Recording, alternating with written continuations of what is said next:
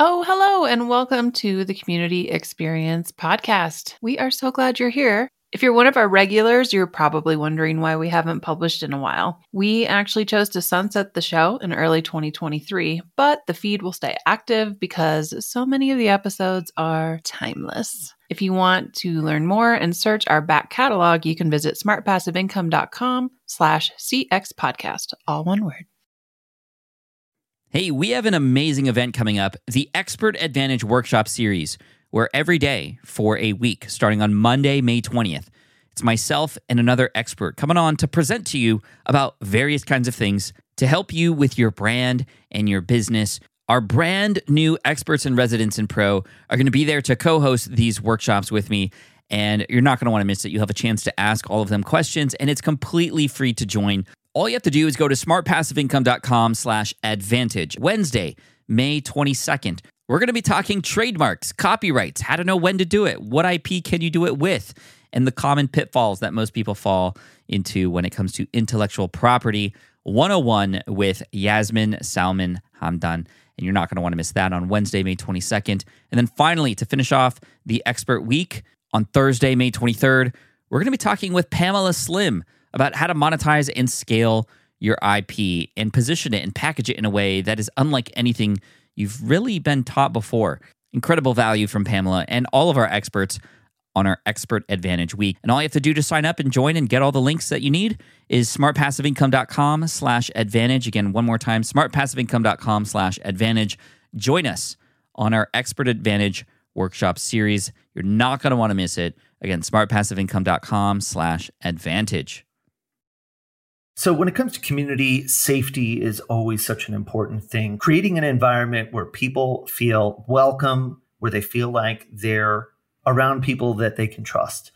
And in order to do that, you need to create that right kind of environment. You need guidelines, good guidelines, internal and external, and a good code of conduct. And our guests today, Bex and John of Queer Design Club, have some of the best stuff out there and really great perspective to bring.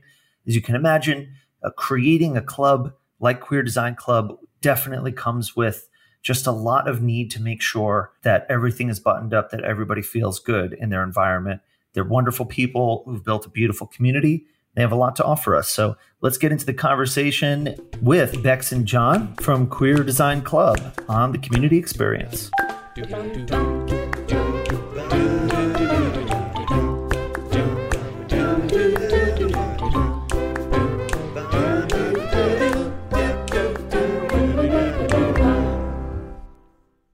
Welcome, everyone, to the Community Experience. I'm Tony, and with me, I've got Jill. Oh, hello. Jill, I just always love when I hear of a story of people who met on Twitter and then ended up, just doing something amazing together. And so the story that we're going to hear today of these two wonderful folks is heartening for me. I love it. Yeah, same. There's something just really sweet about their story. I'm looking forward to talking to them. So we're going to get into a topic that is so important, so valuable, one that I know you have some strong feelings about, community guidelines, codes of conduct, so important. It is the cornerstone to your community. No big deal. And I think one of the things that when I got started, I feel like I was tempted to kind of avoid having to do it, thinking like, everybody's going to get along, it'll be fine. And it really, I think the perspective that we have here is one of, no, if you want your space to be accommodating and supportive of different kinds of people or anyone really, then it really helps to get everybody on the same page and establish some shared language of what it is. So they're going to tell us a lot more about how to do that well. I know you're fawning over the document they have on their website, so we'll learn a little bit about that. It's true. Yeah. And I just have to, say, I'm glad it worked for you, Tony, to not have rules, but no, I quickly learned. Okay. I was going to say, no, the exception. It was just when I was getting started. It was like, and then it blew up in your face. I was disabused of that very quickly. Okay.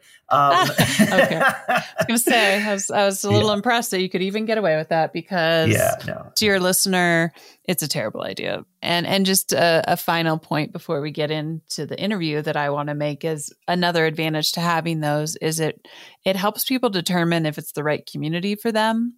People can self-select in or out. And there are many people out there that are very hesitant to join communities because of past experiences or life experience. And so to see that they are seen and protected, if you will, through zero tolerance policies of harassment, things like that, you'd be surprised at how much importance that has for many, many people.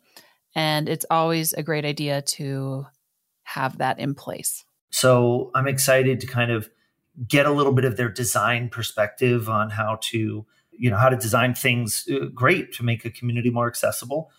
And talk a little bit about how to design for LGBT folks in an organization community as well.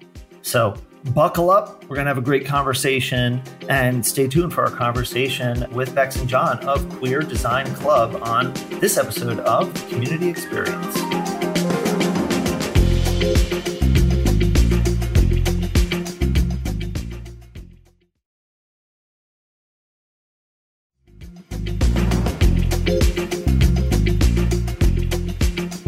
Okay.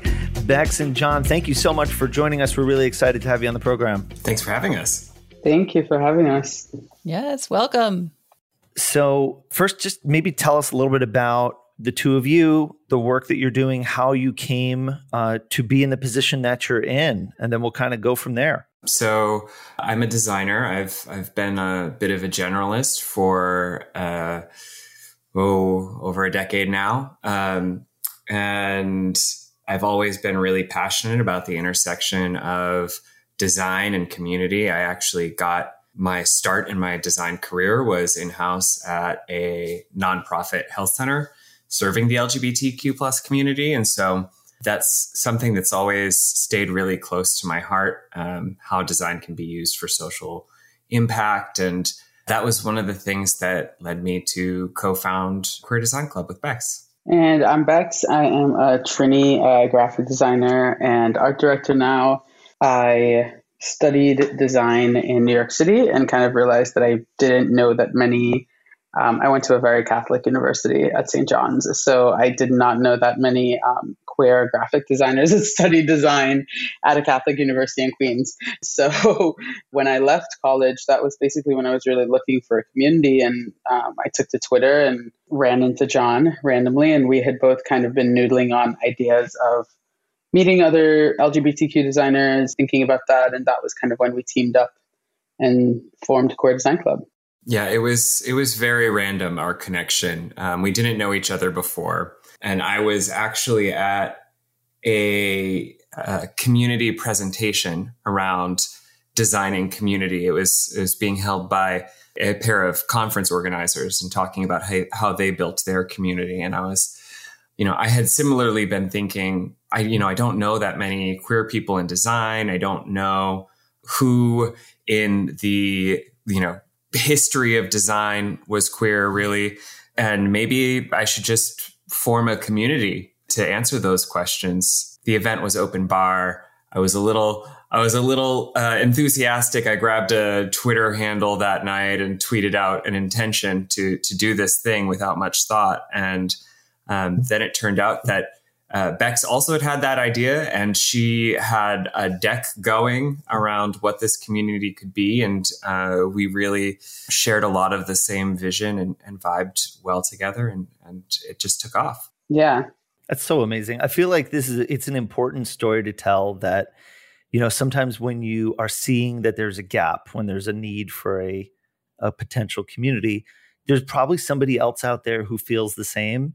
And if you're lucky, you can spot them early on and then, maybe become collaborators. And that just makes everything easier for everybody. Definitely. On Twitter is such a great place to find those people. Like, we're so lucky. There's the good and the bad that comes with the social technologies, for sure. That's a whole conversation. But to be able to send a tweet or search a hashtag and be like, oh, this person is thinking the same thing. Suddenly you have a partner in crime, if you will, to build that idea. It doesn't feel so lonely. So it's very beautiful. Yeah, I think one of the most magical things that we really figured out about QDC was that we kind of started it at least just as a little side thing, as like, oh, it's just a little Slack channel and it's just a little directory, and it very quickly kind of grew out from under us in a way that we totally I don't think we expected. And that's when we I think realized the need for that community outside of our immediate wants for a friend group or a circle.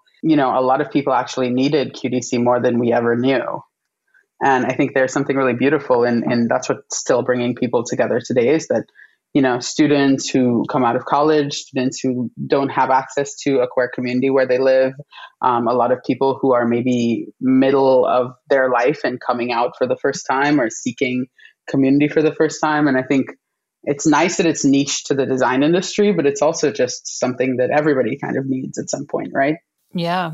I think the queer community too has always been very participatory, I would say. Like, our members have really not just looked to us to provide this resource and this space for them, but they're very engaged with it, and they've really shaped it to what it is today, to the point where I've actually stepped back from the management of the community, such co-founding it. Bex has been running it entirely herself and with a community board. The fact that the community picked up that momentum so quickly was really impressive to me. It's a sign of a very healthy community. We're trying. we're really I think trying. you're there. I mean, I'm actually curious. So like you mentioned, you launched it and there's kind of this rapid growth that maybe you didn't expect. When I look at it now, just coming in, not knowing any history, I mean, you have it dialed. It's very clear purpose. Your code of conduct is like A+, so thoughtful. Everything. I help people build community guidelines and codes of conduct all the time. And looking at yours, I'm like, this is actually going to become one of my examples of this is the best. It's so good. And I'm curious how that came about. Did it organically grow with you, or did you put that in place afterwards as things grew and you were trying to figure out what the boundaries were of your community and what acceptable behavior versus non-acceptable? Like, talk me through your guidelines. We started with them before we even launched. We knew that they would be so important to the space that we were trying to create and the work we were trying to do. I think that's maybe an advantage that we had compared to other people who are founding a community, being so close to tech and design. You get to see it done wrong a lot. You get to see on platforms like Twitter or Facebook, companies grappling with the reality of large communities on a daily basis. And while we were really optimistic for the type of community we were going to build, we wanted to be realistic about the challenges that come anytime you get a large group of people together. So that was one of the first things we did from a content strategy point of view, was really figure out what our standards for the community was going to be. I think that they've really laid a great foundational vibe for the community as well, because I think that we have actually, to my surprise, experienced a lot less incidents than we had initially anticipated. Like, we've probably had one or two off the beat incidents where we actually need to moderate someone in some form or fashion. And it's usually just someone's a little heated and it's a misunderstanding. It's not actually someone attacking. But I remember in the beginning of this project, I kind of felt very vulnerable in a sense that we were putting ourselves out there to say, hey, we're queer, come join us in this group, come join us in this. And this could very possibly invite trolls. We could very possibly be inviting people to abuse us, to harm us in the way that we experience that outside of a safe space, right? So it was a moment where, for me and my personal identity, being able to create this space and hold space for other people who are looking for community is something that I had to accept in my own space and in my own personal identity of being queer. And I think a lot of people who come to QDC have a similar realization that we're all here because we're around a space that is at the intersection of our personal identity, but also our professional lives. And how do we really build space in that intersection? And that's something that I think is just very, very fascinating. I do too. And, talking with community builders who are trying to figure out I always say, what is your purpose of your community? Who is it for? And what behavioral expectations do you have? It's a whole process, right, to figure out. And I think it's especially important for communities that are created for a broader scope of people. So it might include straight, cisgendered, it might include LGBTQ+, it might include all sorts of people from all sorts of walks of lives, that you have to remember that how we perceive safety can be different, and how important it is to really, whether it's do research or talk to a group, just to make sure, are the people I want in this community feeling safe, especially the people that maybe I don't have that same identity or personal journey. And so I don't maybe realize it. I know that's an experience I've had to personally go through, to look through the lens of different people and think like, is this enough? Is there enough clarification here that someone's going to feel safe in this community, or are they going to keep walking because they've been through enough already in their personal life and they don't want to experience that here too, especially if it's digital and there's that level of anonymity that unfortunately gives a lot of people I hate to use the word courage, but the gumption, I don't know, to be horrible, be much more horrible than they would face to face. So I think, anybody listening, if you're working on guidelines, community safety, this is top notch. I think one of the really important things about the way we approached our guidelines compared to some other code of conducts, a lot of code of conducts sort of try to satisfy, the most people, right? So, how are most people going to behave? What do most people want in terms of boundaries in this space? And for us, it's really important to center the most vulnerable people in the community in our code of conduct. And so, really explicitly saying things like, we are going to prioritize the safety of marginalized members of our community over comfort of more privileged members, making that just part of our ethos, so that we're not in this situation where we have taken a vaguer stance on an equitable community, and now we have to sort of pretend that a member coming from a place of privilege who's upset because that privilege has been challenged is as justified in their feelings as a marginalized person who's actually been harmed by something they may have done, right? So that was a really important orientation for our community as well. Yeah, your onboarding also just really reinforces this. I looked at, how to apply to join, and there's a process. So you're already creating a bit of a barrier for people to kind of knock out maybe the bad actors that are just trying to check it out. But I love first question. It's like, have you read our code of conduct? Do you agree? And again, this is something I recommend to people building community about all the time, because then you have this foundation, you have the receipt, right? So when something happens and they're like, I didn't know, you can be like, well, you did agree to this. So let's look over these guidelines and make sure you're cool with them. And if you're not, maybe this isn't the community for you. And I really like that you spell out your moderation policy. And looking at yours, I was just like, this is a masterclass in community guidelines and moderation policies, and putting those into your onboarding. So from the get-go, it's very clear. So I'm just giddy with excitement, and because sadly, I love community guidelines. Yeah. That leads to a great just education that we can get from you two while we're here, and you bring a design perspective. And so I think your professional training informs your thinking when you're going into this in a way that maybe other community people might come in and not even think to create guidelines, or not have a design-oriented mentality around how to create guidelines. So can you tell us just a little bit about your thought process, what's really important for you to have in there, how you've approached all that? Yeah, I think that for me at least, and this is something I kind of learned from John very early on, but it's just being very intentional about your language and the way that you refer to people and refer to situations and things. And there's an eloquence that John has to his writing that is able to be very straightforward and pointed without being mean or harsh or too stark. And I think the code of conduct is a really great reflection of that. Just the tone and the voice really is conversational, friendly, but also not mixing matters and kind of beating around the bush of what the rules really are.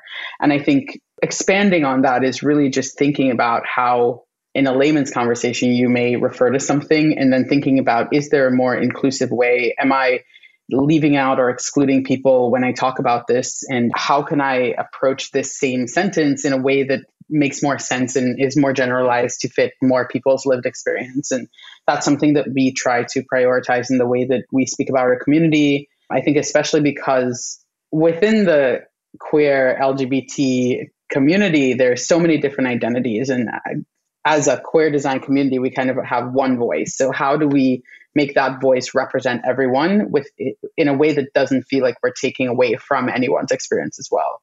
So I think we've done a lot of work around making sure that we maintain a voice that feels inclusive, that feels friendly, that feels open, but also feels direct and straightforward and tells you what we really feel. Yeah, I think that intentionality is something that is a skill that you hone as a designer. This idea of crafting a vision and a strategy for what you want to create. And that was something that we had conversations around up front, not just in the code of conduct conversations, but also coming up with the brand. You know, what sort of personality do we want this community to have outside of ourselves as individuals? Are we more of a professional community? Are we more of an activist community? We really landed on this really special blend that was focused more on those personal connections. And that comes through in the way we chose to brand ourselves, the way we've written our code of conduct. I think the other thing that has really helped is this sort of sense of informational design that you get as a designer. When you're designing, you kind of have to know the hierarchy of actions a user might want to take or information that they need to understand on their journey throughout the thing that you're designing. And you can't present it all at once, right? I think that getting really clear on, what's the most important thing about this community, or what's the most important thing that somebody who wants to join it needs to know, really sort of helps clarify what and who we're for in a way that makes it feel less intimidating to get started with us. I think trying to be everything to everyone or wanting to let the community develop entirely organically ends up creating a hairball or a hornet's nest of a situation where maybe it's not as cohesive as it could have been if you had taken that initial stand. I'm also curious about how this translates to the people who have joined, especially early on, and their commitment to reinforcing these norms. Because, you could write a terrific code of conduct, house rules, all of these things, but then, it still ends up being about people showing up and actually caring enough to embody those things and then holding each other to those standards as well. So can you say a bit about the role that those first few or the first several members played and how that's played out for you? Yeah, I think our first members are still our best supporters, to be honest. And some of the people that really joined initially were kind of part of John and I's immediate Twitter circles. So it would have been people that were familiar. We were kind of initially just organically promoting the community on Twitter, saying, hey, we're hanging out in the Slack, come join us. If you're LGBTQ designer, throw up a profile on the website. We didn't have many goals in the beginning because we were we had goals, but we were kind of just like, we don't know what this is going to be in 5 years. We had no long-term plans. We were just like, this is something fun that we're doing right now, and it's a good project. It was those initial people that really joined that kind of helped us to craft that first voice. And the thing that QDC members have said all along is, this is my favorite Slack because it feels authentic. It feels genuine. It feels like I can come in here and there are no stupid questions. No one is going to judge me if I ask something very basic. It's always been a vibe of openness, airiness, friendliness, and really approachability. And that's something that I think the code of conduct helped to lay down as a foundation. And then we just kind of built on top of that. And those people are still with us today. And I think they've helped us to reinforce that is our vibe, that is our voice, even as we've grown now to over 2,000 members in our Slack. it's been unbelievable that we've been able to keep that same kind of culture. It's something that we work on maintaining, but we don't try to overwork to make it feel like robotic, if that makes sense. Yeah, I think a lot of it had to do with some of the structures we put into place early. When the Slack had started up, we preceded it with a number of channels, basically broken down into like, this channel is around a specific design topic or particular identity, and putting in the descriptions, who it's for and what sort of conversations happen there. And I think that gave early members sort of a sense of, oh, this is what we use this space for. This is what this community is for. And then they would suggest new channels and new topics, and the sort of the nature of the conversations grew. But it was almost like planting a trellis for the community to, sort of climb early on. And I think, there were ways in which we were very intentional, and that shaped the community in one way. And I think there are other ways in which, when we first launched, we were more organic and just sort of seeing who we could reach. And like Beck said, it was mostly people from our social circles. And so even as we grew, there was sort of that initial connection. And we realized at one point that the Slack channel and the community was representing a fairly limited slice of the queer community. It was diverse, but it was definitely not as diverse as the queer community itself, because we had been really organic in reaching out to new members. And so I think if that's something we could go in a time machine and relaunch Queer Design Club, we would have probably done more targeted outreach to, communities of color or disabled queer people, and really early on been intentional about that. Yeah, that's something that we are still struggling to do better today at, basically. I think that organically, over the past couple of years of QDC's existence, like John said, we've just naturally seen that the people who gravitate towards the community even today are primarily cis and white, and most likely gay men. And we've done a little bit of outreach to specific communities, but we're really interested in forging like deeper connections with other design communities. Like we have an ongoing partnership with Where Are the Black Designers, and we also are familiar with different smaller communities like API Who Design. But we really, it's not, my ultimate goal at least is not to make it kind of like a competition between all of these different communities of identities or anything, but really to craft a space, like one unified metaverse space where everything can be unified and people can all be respected for their own identities, right? And I've been thinking about this in different forms of, what does Queer Design Club evolve to be? It can't just be the same thing, right? Where does this go in the next 5 years? And parallel to me, where are all the other communities going as well? And are we all going to the same place? I don't know. That's a big question mark. But I think that it's really interesting because we've not done that work to be intentional in the beginning, and now we're feeling the effects of it. But we also see how necessary that space is for queer people of color, because in all of the data and all of the research we've done, we found that they are the most marginalized, even within the queer community. So how can we write that as we go along, as we try to also forge other partnerships with other communities and build that collective space that we all dream about? What does that even look like? What is that future? We're figuring it out. I mean, just being aware that, that's the place you are. I love that idea of like a collective, because like you said, it shouldn't be a competition, but a collaboration. So how do you work with those other communities to benefit both groups and enrich both groups? And I'm sure you both seem very thoughtful. So I'm sure there's some great ideas already spinning in the works. I'm curious if you're comfortable sharing, have you thought through like what that could look like? I've been thinking, and I think the most base level idea I've had so far is just like a community conference, and really putting all of these communities on one collective stage and being able to, because the thing that I've noticed in the past couple of years is there's just so much overlap. The people who are in other communities are in our communities, and your identity is not one thing, it's multidimensional. So how can we really embrace that overlap and those intersections where you're bringing such unique perspectives, and what does that look like, not just in the lane of queerness or the lane of Blackness or the lane of Asianness, but what does it look like as a multidimensional person? Like we have very little spaces that allow you to express dimensionality of your personality. And I'm interested in figuring out what that space looks like in the future. I have no idea past community conference, whatever that may turn out to be. I mean, that sounds like the most fun conference ever made. That would be amazing.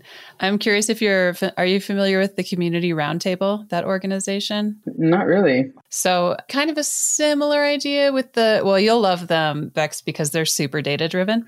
They have a lot of really great reports, the state of the community industry, but it's kind of like a collective, like anybody who works in community, they have something for you, and they put on courses and master classes and whatnot. And so people in all the different community roles, which, are all over the place, depending the industry and everything. But anyways, you can all come there and learn. And so that might be a inspo for some collective ideas. It's awesome. Yeah, it's great. I'm definitely going to check that out. Yeah. Well, and of course, I'm always happy to talk this through with anybody, anytime. I love talking community.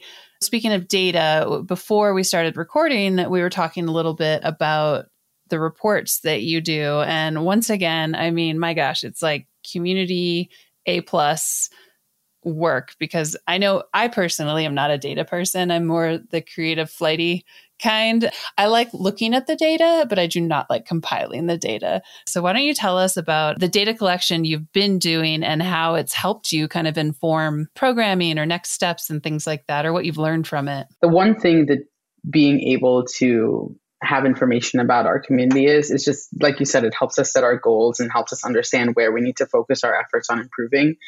There's a myriad of problems to touch in all of these industries and communities and things that we can solve, but we can't solve them all. So how do we really have a targeted focus on what is important to our community right now, especially the queer design community, and what does that look like, and what are we positioned to take action on versus what do we need to advocate for?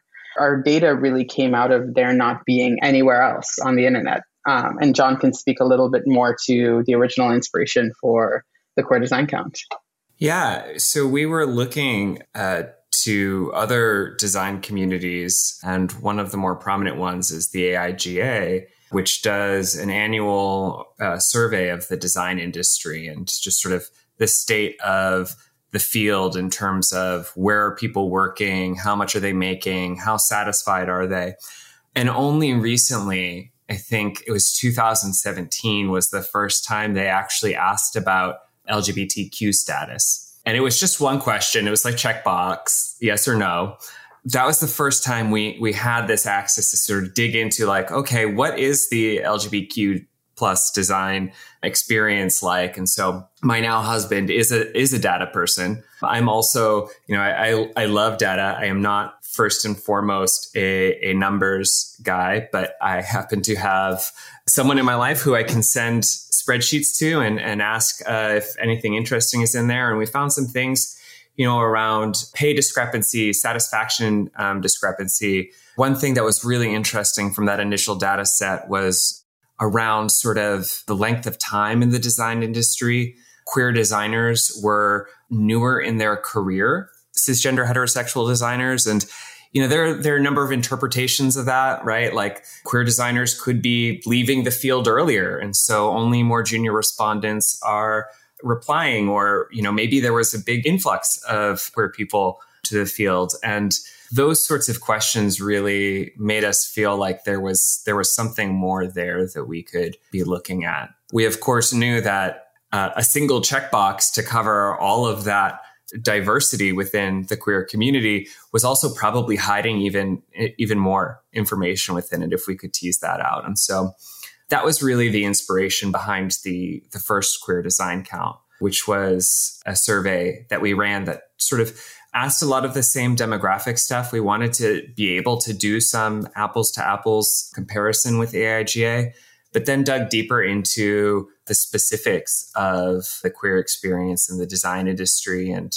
what sort of things were people in our field experiencing, what was helpful, what was harmful. And that really turned out to be super interesting and fruitful. Bex alluded to the fact that that first count really illustrated the importance of intersectional identities on your experience in queer design, with, trans people and queer people of color experiencing much more bias on the job than white cisgender men.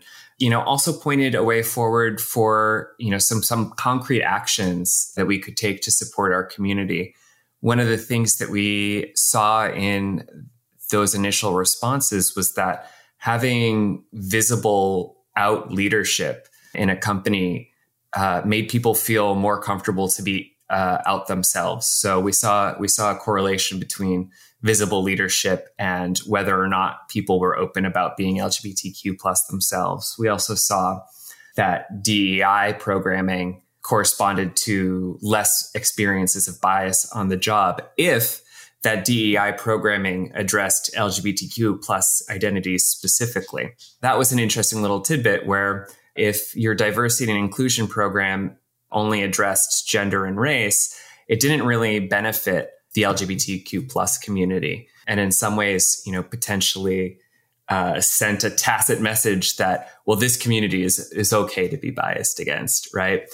And so those were both things that we could then take to the companies that were reaching out to us saying they wanted to support queer designers. How can they do that? And we can say, hire queer leadership and make sure your DEI programming addresses sexuality and gender identity. I think the other interesting thing is now that we understand the importance of this data, it's kind of put the groundwork down for us to continue this research. And what I would love to do in the next 5 years is really use this research as an industry benchmark and really understand how the needle is changing over time. Maybe we do it every year, maybe we do it every other year.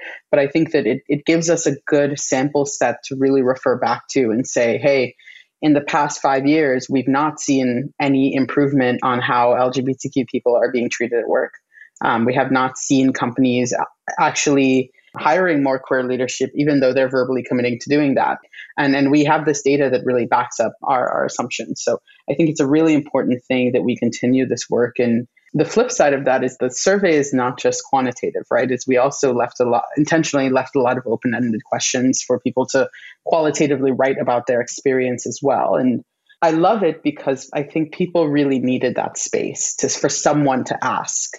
And this is especially true of what I've been noticing in our 2021 survey, which for the first time includes a COVID section and asks people about their experience during the pandemic and how the pandemic affected your work and your queer identity. And what we found a lot of data around was that in the pandemic, during the middle of lockdown and quarantines, a lot of queer people had to return to homes where they were previously maybe not accepted, to homes where they were not allowed to be openly and visibly queer, to places that put them in a poor mental and emotional state because they could not continue living their authentic lives. A lot of people lost work during the pandemic. A lot of people lost houses. There's so many stories that we've collected in this year's survey that more than anything, I think people are willing to write in their testimonials because they're looking for a place of refuge as well. And that's what the community survey has also become, is it's not just become about we are interested in the numbers, but we're also interested in having people feel seen and heard. And that's something that we also reflect in the report. So when you read through our report, you'll see some of the qualitative insights, and you'll see anonymized tidbits of what people have said about their experience relating to these topics. But it really helps us to drive home that human element of our community and help people understand that behind these numbers are real stories. And these aren't just anonymized figures that we've made up behind the scenes. Like, these are real life experiences that people are having. And this is why we need to take action and advocate for better conditions for LGBTQ people. I think that human element is really so important. Something that is missing from a lot of other sort of community reports. One of the things that I think we struggle with, or, took a lot of effort to decide how to address, is actually trying to measure identity. We're asking people to do checkboxes or free-form text answers to describe something that may be very fluid or hard for them to put into words. And there's a real tension between the sort of clarity and cut and dry nature you need in a data set to make it meaningful, and the complexity of real human lives. The fact that we feel like we need a huge data set to get people to care about a set of human experiences is something that is itself something I feel a little bit of resentment towards, this bias towards data instead of, people's lived experiences and what people from various communities tell you being enough to believe them, right? And I think that was one of the things that we really wanted to get out of this, was something that people could have to back them up when they're sharing their own experience and say, like, it's not just me. This is something that's happening to other people. It's documented, right? I'm not alone in this. It's a shame that we need data to do that. But while we do, I'm really glad that the Count is able to provide that. Yeah. Well, and I think too, and I completely empathize with the sentiment, like we shouldn't have to compile all this data to show people what's painfully obvious to our community. That would be very frustrating. And I also wonder on the bright side of going through that process is people within your community being validated to be like, oh my gosh, look at this statistic. Like this is 86% of people who identify as bisexual. And I am kind of making this up. I was just looking at your 2019 report. So big grain of salt here, everyone. But like if I identify as bisexual, there's 86% people reported that they were treated differently at work because of it. And to see that, like if that was my identity, to see that would be really powerful to me. It would be enraging, because it's a very high number, but it would also, there's something about feeling it's not just me, and maybe I can talk about this because it is a common thing. That seems like a great start anyways at acknowledging it. And then like, okay, what can we do to drop this number as low as possible, right? And recognizing that if there's that many people that identify this as a real thing, then there's that many people who might have a motivation to participate in some kind of action to change that. Absolutely. So unacceptable as the status quo may be, having that number tells you, hey, there's a lot of us out there. Let's find each other and let's take action. I'm curious. So kind of a final question for me anyways, regarding the survey, because you obviously get some really impactful data through this, just from a back-end admin side. Like, how are you distributing this and what kind of participation are you getting? How do you get your community? I think your community sounds super healthy and engaged, so it's probably not super hard, but I'm just curious what your process is for announcing it, distributing it, getting enough responses. The first year, we did a bit of, our community was a lot smaller, so we had to do a lot more external outreach, and we really bootstrapped it the first year, I have to say. John and I did the whole thing on like $300. So thank you, AngelList, by the way. AngelList sponsored it the first year. But we did it on like $300. We paid for one of those survey softwares, and we really just started telling everyone about it. We sent a few emails to press outlets to try to get them to cover it. People were starting to gauge some interest, but really just relied on the design community and social media to be able to amplify this. And we came pretty close at, how many responses did we get? Close to 900 the first year. And then this year, the thing that we did differently, now that it's our second year doing it, we had a bit, we had one of them under our belt. So we definitely had something to show and say, this is what we're going to produce again. That was great. And we put together a little bit of a sponsorship deck, and we actually were able to raise about $8,000 to be able to produce this one. So this year we hired an analyst, we hired a writer, we were able to put some money onto Instagram ads and Twitter ads to be able to reach to more LGBTQ designers. I've specifically reached out to partners in certain communities to be able to reach more people, especially queer people of color. I think I've been focusing our campaign on making sure that queer people of color understand that there is a survey, that they know. I think I always feel a little bit like, because I'm aware that our natural audience is just gay white men, we have to put in that effort to go further and find people who don't directly engage with our community in Slack or on email or something. So I've been trying to partner with other communities to spread the word about the survey. We ended this year at close to 1,500 respondents. So that's pretty awesome. And we are, we're analyzing and trying to put out the best and most inclusive survey that we've done yet. So really organic is the answer. Really organic and just trying to reach people where we can. Organic's often the best way. Yeah, I think that we get a really genuine set of responses from people that way. It doesn't feel like this is something that's overly promoted. This is something that there's a ton of money behind. I think just the fact that it still feels very homemade is the vibe that we wanted to give, because we are homemade. Like that's it. Like that's who we are. Yeah. Well, and you have the freedom. You don't have to have the stuffy corporate style. Like you can have fun with it. It's a design community for queer folks. Like it should be like pretty and beautiful and well thought out, and so the community identifies with it. Cool. Well, we are going to transition a little. Tony is going to lead you both. We've never done this with two people at once, so we'll just play it by ear, but we are going to go into our rapid fire questions. There is no math, thankfully. It was great. I mean, there could be math, but we don't need to do math. It's Friday. No. All right. So we're going to have, just both of you can just jump in with your answers as you see fit. Whoever's ready first can just jump right in. And this will be fun. First off, starting off, we are going to talk about, what did you want to be when you grew up, when you were younger? An actor. I was very, very into the idea of being on stage or in movies when I was young. For me, as cliche as it sounds, when I consciously wanted to be something, it was an artist or a designer. Yeah, amazing. I had no idea what that meant at that time, though. I didn't know you could be a designer for a job until my mid-20s, so actor until then. I feel like I knew that those jobs existed, but I feel like there were jobs that I just never thought I could actually go for a long time. Cool. And let's talk about community. How do you define community? A place where people keep coming together to share amongst... A place where people keep coming together around a shared experience. And keep coming together is the key phrase there. It's not a one-time thing. Yeah, I would say for me, I think of it as sort of a network of relationships around something shared, whether it's a profession or an identity or a set of values.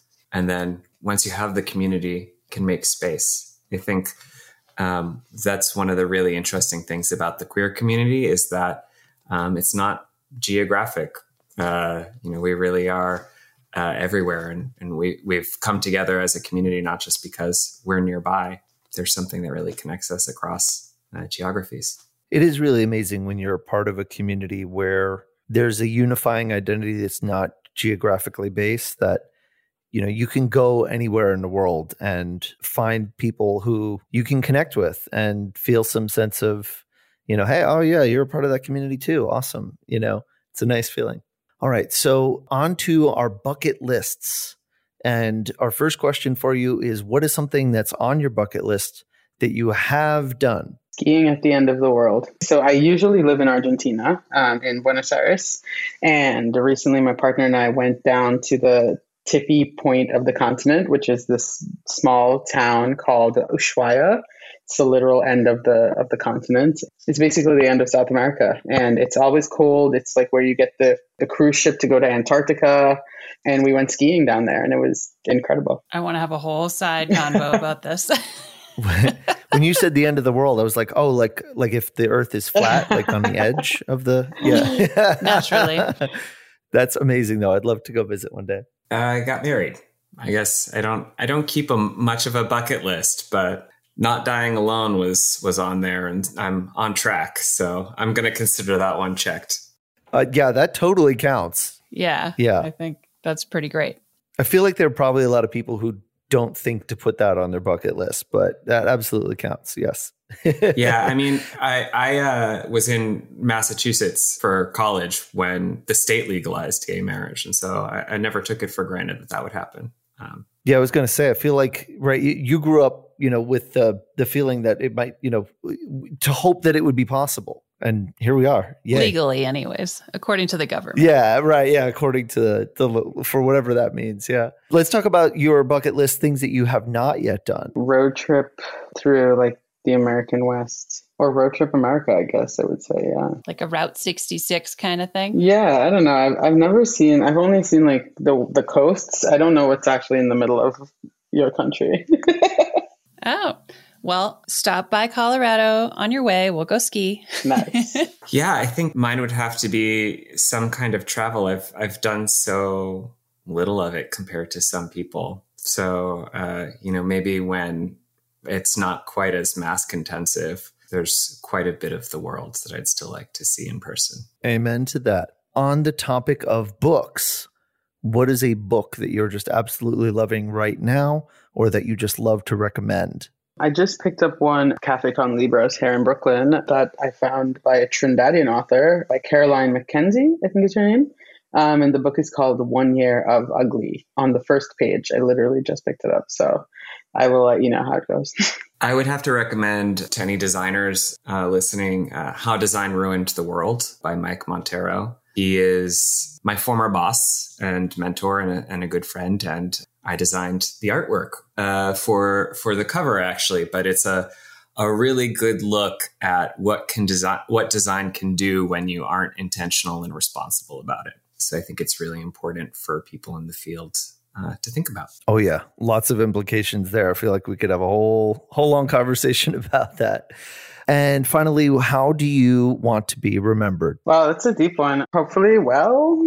My husband, in his vows, described me as somebody who is always fighting for other people. And that really moved me. And I would like to actually live up to that description. And so hopefully people remember me as feisty and also, someone whose heart was in the right place and was feisty for the right reasons. You can see who's the much more thoughtful one between the both of us. I'm just like, hope people like me. I mean, I also hope they like me. But. Yeah. No, I think there's nothing wrong with just hoping to be remembered fondly. I think that's poignant. Finally, how do we find you on the internet? Personally, professionally? Where do we find your awesome community guidelines? Give us your links. You can find me personally at HeyJovo, HeyJovo on Twitter and Instagram, or jovo.design if you want to see my work and some of my writing around design. And then you can find Queer Design Club at queerdesign.club. You can find our community guidelines there down at the bottom of the homepage. You can find the code of conduct. I am Becky Brooker on Twitter, and you can find me at RebeccaBrooker.com on the interwebs. But please do follow us, Queer Design Club, on all of our handles, and you can search for us as well on the Google. Gotta love the Googles. Amazing. Thank you so much for your time. It's been so great. It's been really great. Thank you. It's been a great combo.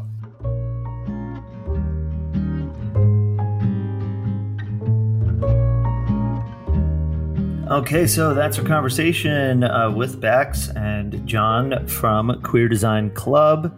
So useful. So, I don't know, affirming? Is that the right word? Jill, how you feeling? Feeling good. What a lovely crew.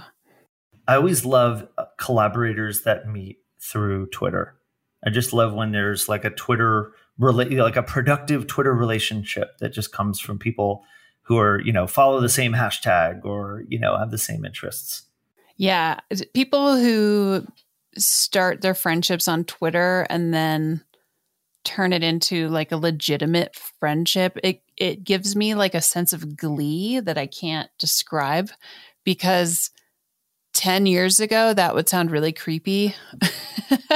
And now it's just like, it's a legitimate way to find friends and colleagues and forge relationships in a positive way. I love that your geography doesn't matter. And so if you live in a culture or environment that isn't aligned with your interests, it doesn't stop you from finding connection about those things.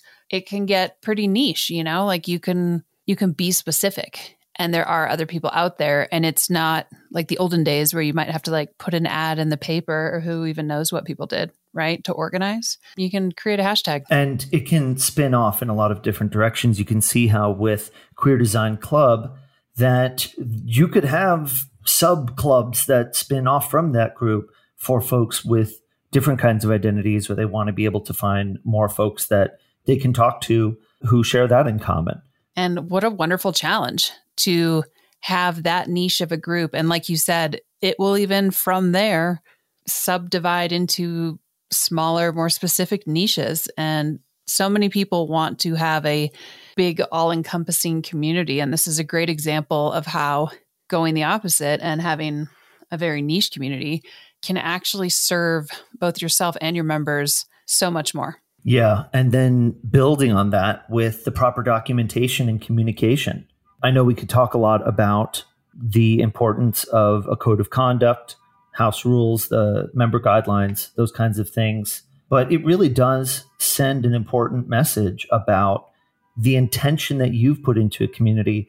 You know, Daniel Apong, that we had interviewed earlier from Courage Collective, talks about not only are we trying to be welcoming to everyone, we have designed this for you. We've designed this with you in mind. And I think when you document something right up front to say, this is how we expect the folks here to behave, and that is because we are on a mission to create an environment that achieves a certain degree of safety and trust. Yeah, member safety, feeling safe is so important. And especially if you don't identify as queer or in any sort of marginalized group, quote unquote, you probably have a blind spot to it. But regardless, they started with very concise rules of engagement, very concise code of conduct, and they just set themselves up for success because someone coming in who might not totally understand who's running it, what's really going on, when they see all those pieces together, they're going to feel safe enough to share. And that's really important with a potential community member. And also, this doesn't have to be harsh. It can be done in a way that's very friendly and accessible. And, you know, what they said is that we can be friendly and conversational, but not beating around the bush and being direct about what's okay and what's not. And I feel like that just makes everything so much easier for everybody to get on the same page about. You know, and getting into a little bit of the design side of things and the language there, John said something about you can't present all the information at once. I feel like that is a nuanced thing for a community organizer to learn how to do, because we can be so tempted when somebody joins our community to try to just dump everything we think they need to know into their brains immediately right away. I think it's just really useful to think in terms of how do I structure what I tell people? So I tell them the most important parts first, and then the other parts when the time is right. As you're talking about this, I'm like, I'm so guilty of that. It's so easy to just be like, hey, welcome. Here's this, here's that. Don't forget about this event. And everyone's just like, whoa. Okay. I'm gonna contradict myself for a minute, because I will also say that oftentimes when I join a new community, or even something like if I rent an Airbnb, this is a good example. When I rent an Airbnb, I want to make sure I know exactly what I'm getting into and exactly what's expected of me. Airbnbs are a great example of, they provide probably all the information. You just have to want to find it. I think they do a pretty good job of not bombarding you, but they're very clear on where to find the resources and find the answers. And maybe that's a good takeaway for us as community builders, right? Do the same. Make it very clear. Here's the tome, hopefully not a tome, hopefully a very pretty Notion document that has tons of information that you can look at if you want to, or if you're more like me and you just like to shoot from the hip and see where it goes, for better or worse. You know, it's there and you're probably never going to look at it, but there it is. I mean, I want my community members to look at it, of course. Naturally. But am I the type of person that does that? And I'll just say one last thing, which is if you are designing your organization to be supportive of the LGBT members of your organization or of your community, one thing, you know, we heard a couple pieces there that I think are really valuable. One is that if you're going to conduct a DEI study or DEI training, that you want to make sure that you are training specifically for LGBT, and that having visible leadership that identifies in that realm is really, really helpful. It goes really far. So just some handy things to keep in mind. Absolutely. And that about does it. Hope you enjoyed the conversation with Bex and John of Queer Design Club. And let us know how you are incorporating what you've learned into what you're doing. What are you putting into your member agreements, into your house rules, your codes of conduct? Where are you getting your inspiration from? Let us know. We're Team SPI on Twitter, and we'd love to hear from you.